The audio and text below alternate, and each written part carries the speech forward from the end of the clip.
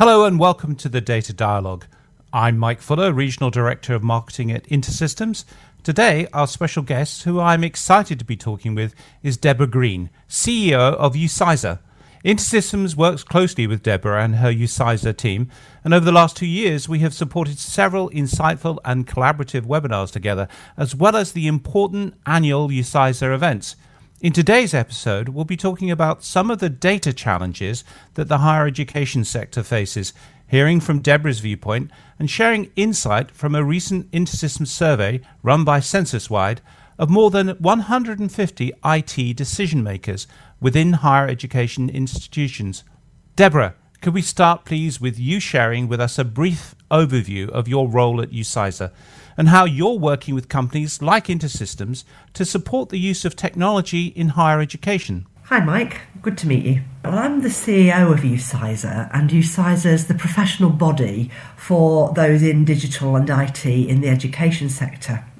Essentially what we do is harness the collective strength of our membership, which is both universities and colleges and corporate members such as InterSystems, and we provide them with the tools and services that help them within their professional lives through things such as representation and advocacy, for example to government bodies or to key suppliers. We run a very comprehensive education programme and offer advice and guidance to ensure our members are up to date and well informed. But we're probably best known for providing networking and support opportunities because it's really at the heart of Outsmart that we enable the sharing of best practice and ideas, and that we provide personal development opportunities and thought leadership for our members.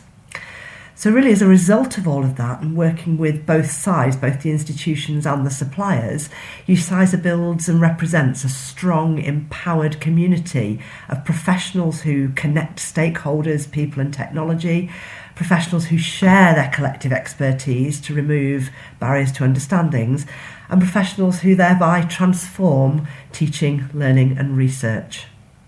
Very comprehensive and very important. Thank you, Deborah. So I understand in the survey, almost half of those who were surveyed were not confident that all the systems within their organisation are well connected to each other. What kind of impact is that like to be having, Deborah? I think it's a common issue that you would find in almost all businesses because, of course, like any business, we have a lot of data that we need to be able to access. But I often use an architectural theme here. You know, like any town, it grows over time.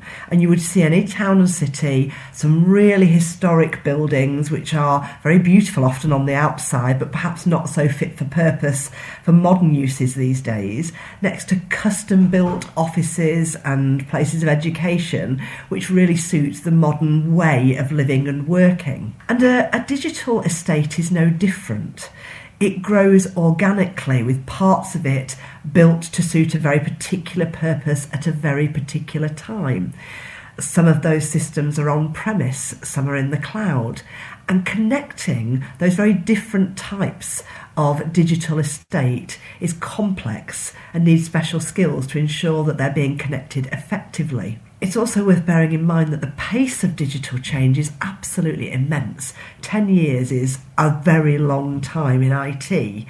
And of course, every institution is different. So depending on how they've built and invested in their digital estates will dictate the level of issue that they have. So it's no different to any other business, and because we're adding new things and we're doing more digitally, the problem now becomes how do we link some of those older systems with newer API-based systems, where of course it's much easier to share data. I'm glad you raised the point of data there, Deborah, and I like your analogy of estates. Because when reporting these organisations, they talked about the use of data, and the most common use is to inform decision-making by the IT department and the rest of the teams there. So it's then followed by research development and research projects, which are about 25%. So how could higher education institutions be using data more effectively? Well, I can speak, I suppose, most confidently there from my previous life as a Director of Marketing and Communications in 2 universities. We started some 15 years ago now to really try and harness the power of the data that we held on our prospective students. So understanding how they like to consume information, what would attract them to particular types of universities, what they wanted to study and how they wanted to study. And by collecting that information when they were as young as 15 or 16, we could then use that to really help them make strong decisions about the university that they chose. Obviously, I was trying to attract them to my particular university, but there's some real ethics involved in this. You do want students who are going to thrive in your particular institution. So, for example, at one place that I worked, we had 5 different customer personas, and we would be able to see which of those customer personas a new potential customer fitted into, and that meant we would deliver information to them in a different way.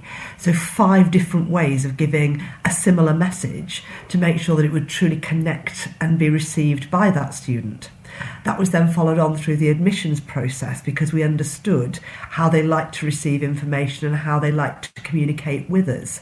So that's just one example of how you can really streamline whole processes and make it much more intuitive for the people that you serve.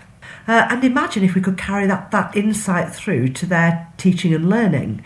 What we'd learned in terms of how they like to consume information when we're recruiting them could then be used as part of their educational experience. We could have different ways of conveying different educational points to make sure it was more likely to resonate with them. I love the focus on students. After all, that's what it's all about. I have the privilege of being a governor for a small university in London, and this relentless focus on the student is so important. But what about the staff? What is their stakeholders in this? So your colleagues in the university, running the university, how are they using data? Well, in so many ways. I mean, I think we need to go back to the start of the pandemic here and think about what's happened in the sector, because I do think it's been seismic in terms of its impact on the sector. Think back to the very beginning of the pandemic, where university and college staff at every level faced the almost Herculean task of enabling fully remote working for just under 3 million students, lecturers, researchers, academic leaders and support staff. And that was achieved throughout the sector at pace in March 2020. As one VC put it to me, the IT team delivered 4 years' worth of digital strategy in around 6 weeks. And thanks to the heroic efforts that were made at that time, the sector was able to continue without faltering, and millions of students were able to graduate on time as planned. Now, when summarised like that, it seems an easy task. But imagine trying to ensure that every member of staff and every student had access to the necessary equipment, the right software on that equipment, the correct licence permissions in place to use that software. Imagine trying to ensure all the staff and students had access to reliable connections, that staff had training in how to use things we take for granted now, like Teams and Zoom, to deliver classes, and that all this had to be done in a secure way that didn't compromise on-premise systems or cloud-based solutions. Just the logistics of getting the right kit to the right people in a COVID-safe manner were complex. And it wasn't just for students and academics, that was for the army of professional support staff, all of whom had to find new ways to deliver core key services that underpin any university or college. But that's what leads me to sort of answering your question. It wasn't in any way a negative experience. Barriers to digital progress were literally swept away overnight as support staff and academics were forced by sheer necessity to adopt new methods and practices, and found that things that had previously been thought to be impossible not only worked but were really effective and freed up valuable face-to-face time, once that became possible, for more immersive teaching and learning. So what did we learn? To get to the point of your question, Mike, let's do things like support services. You'll appreciate every university is a microcosm of the world that it represents. So there will be students who have health problems, who have mental health problems, who need all sorts of support. And what they discovered was many students were much more comfortable accessing those services digitally, online. It put a sort of distance between them and the counsellor or the advisor, which made them feel more comfortable, less exposed. So that means the transfer of very sensitive data, often in digital formats. So there's the security elements that's around that allow students to continue to use this medium that they're really comfortable in. But the data has to be shared with several professionals or different advisors. So that's just one example of how things are beginning to change. That wasn't the case before. It'd be one counsellor, one student, and so there was limited need to transfer data. Assessments, a huge amount of work had to be done to deliver assessments that could be relied on, because obviously the capacity for plagiarism, cheating, when you're delivering assessments remotely is huge. Now, of course, the vast majority of students would never do that, but you have to guard against the few to make sure that the qualification of the many is felt to be robust and reliable by employers. And so there was a lot of work needed to be done to think about how they could do these assessments in a way that was very secure and that meant that the opportunities for cheating were absolutely minimised. Lots of things there, Deborah, that I think apply to many industries. We work closely at InterSystems with the NHS, with financial institutions, retail, logistics, and we're seeing those repeated themes about remote working, about this connection, about the security and reliability. Throughout this, the idea of trust, I think all of these things roll up. The people surveyed highlighted the importance of interoperability and how data is used. You've talked a little bit about that, and you've talked about the pace of change. What we're seeing in other industries is that they're asking themselves, how do we sustain that level of digital transformation? How do we sustain that pace of change? Are you able to offer some views from higher education to add to that discussion? Well, yeah, I think we, like every business, are having those discussions. There's sort of two themes here. We haven't focused on some of the challenges that the education sector faces. Because obviously, if you're a sort of a Rolls-Royce or a Pfizer type institution, you need to keep your data safe, but largely for your own use or your company's use. The education sector serves a wider public purpose and is required to make its data available to a much wider group of people and institutions. It's required to provide data returns, for example, to government bodies and departments, and the research done is widely shared for the greater good. And so, research data in particular, it's highly confidential data that is frequently shared with third parties, other researchers who may be working anywhere in the world. And therefore, there's a huge challenge to make sure that the different systems used in different institutions can talk to one another and can share that data safely, often over transnational barriers. So that's one as part of interoperability that is, particularly sensitive and difficult for our particular sector. And another thing that's particularly onerous for our community is the length of time that we need to hold often sensitive personal data securely and in a format that can be shared when appropriate. If you think that the average working lifetime is now well over 50 years, and our former students may be required to prove that they achieved a particular qualification or studied a particular module at any point in that working lifetime, we therefore have to keep data about our students and their achievements securely for a considerable time. And that timeline, of course, is longer than the usual lifespan of any digital system or software. So we have to anticipate that key data will be transferred many times during that period. So the interoperability of legacy and new systems becomes all the more critical. So there's just a couple of examples of where it's, absolutely crucial. But it's also crucial for a strong decision making, and I'm sure that's something we'll perhaps come on to talk about. Indeed. And, what do you use the data for? And so decision making, please share something about that. Yeah, so we've talked about research. Obviously, data is the absolute lifeblood of all research, but we've touched on that already. But let's stay on the theme of the changes the pandemic's made to try and answer that question, Mike.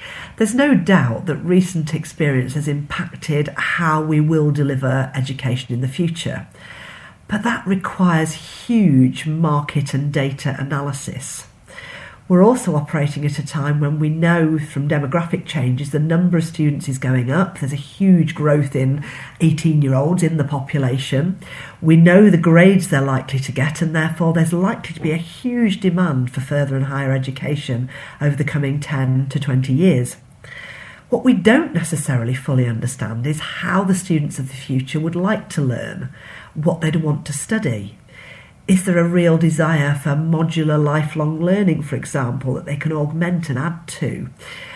And I suppose our worry in the sector is a lot of assumptions are being made at the moment, perhaps internally in the institutions, but by government and by other bodies. But good data would build a much stronger understanding and ensure that the services of the future are fit for purpose and meet a real rather than a perceived need. So there's a huge demand for up-to-date data from all of the different systems, all the insight that we can gain, and the ability to share that for the greater good of the sector as a whole. I like the way you're putting together, again, that idea of connectivity, this data dependence. In fact, I heard someone say that we live in a digitally immersed, data-dependent world. So at InterSystems, we talk about the concept of healthy data, and we don't necessarily mean data about health, we mean about the quality of data, because that obviously informs the quality of decisions. So looking forward to talking to your members, what do you think the priority should be for them going forward with this focus on students, this focus on secure, reliable, trusted data? Looking forward, do you think the priorities are clear, or how do you see it? I think the priorities are becoming clearer. Clearly, COVID isn't over for any of us, and still there is a reactive piece of work that is going on. And that obviously takes time away from pure strategic thinking. So getting the balance between the reactive and the strategic is a challenge for most universities that they're focusing on and trying to get that balance right. But when they are able to find the space and time to do that strategic thinking, I do think it's going to have to be about making sure that they're harnessing the huge amount of data that they hold, to make sure that they have the insight, to make sure that they think very carefully about where they're investing and about where they're going, and investing not just money, but their resources, their time, their development skills, to make sure that the services that they provide are meeting a very real need in the way that I've just been talking about. The other big area is the increasing reporting burden that's being placed on the education sector, and harnessing data is critical to this. Increasingly, universities are asked by particularly government to provide a huge number of returns on students, on graduate outcomes, all sorts of things that governments know universities know and that can help them in planning future services or spending. And they're asking for that data from universities at a speed and level of accuracy that is challenging for our institutions, given all the things we've been talking about this morning. And of course, there's no funding at present to meet that increasing burden. So for me, interoperability of systems and ready access to data is critical in both those areas, of building strong services for the future, but also in meeting this burden of reporting that is going to increase, I think, from government. And of course, like for any business, access to full, accurate, healthy data, as you've called it, Mike, really helps universities and colleges, like any business, to make strong business decisions about where to invest time and resources. Deborah, that was really useful. Thank you very much indeed. It's great to chat. Thanks also to the listeners for tuning into our latest episode of the Data Dialogue. I hope you'll join us again soon. Goodbye.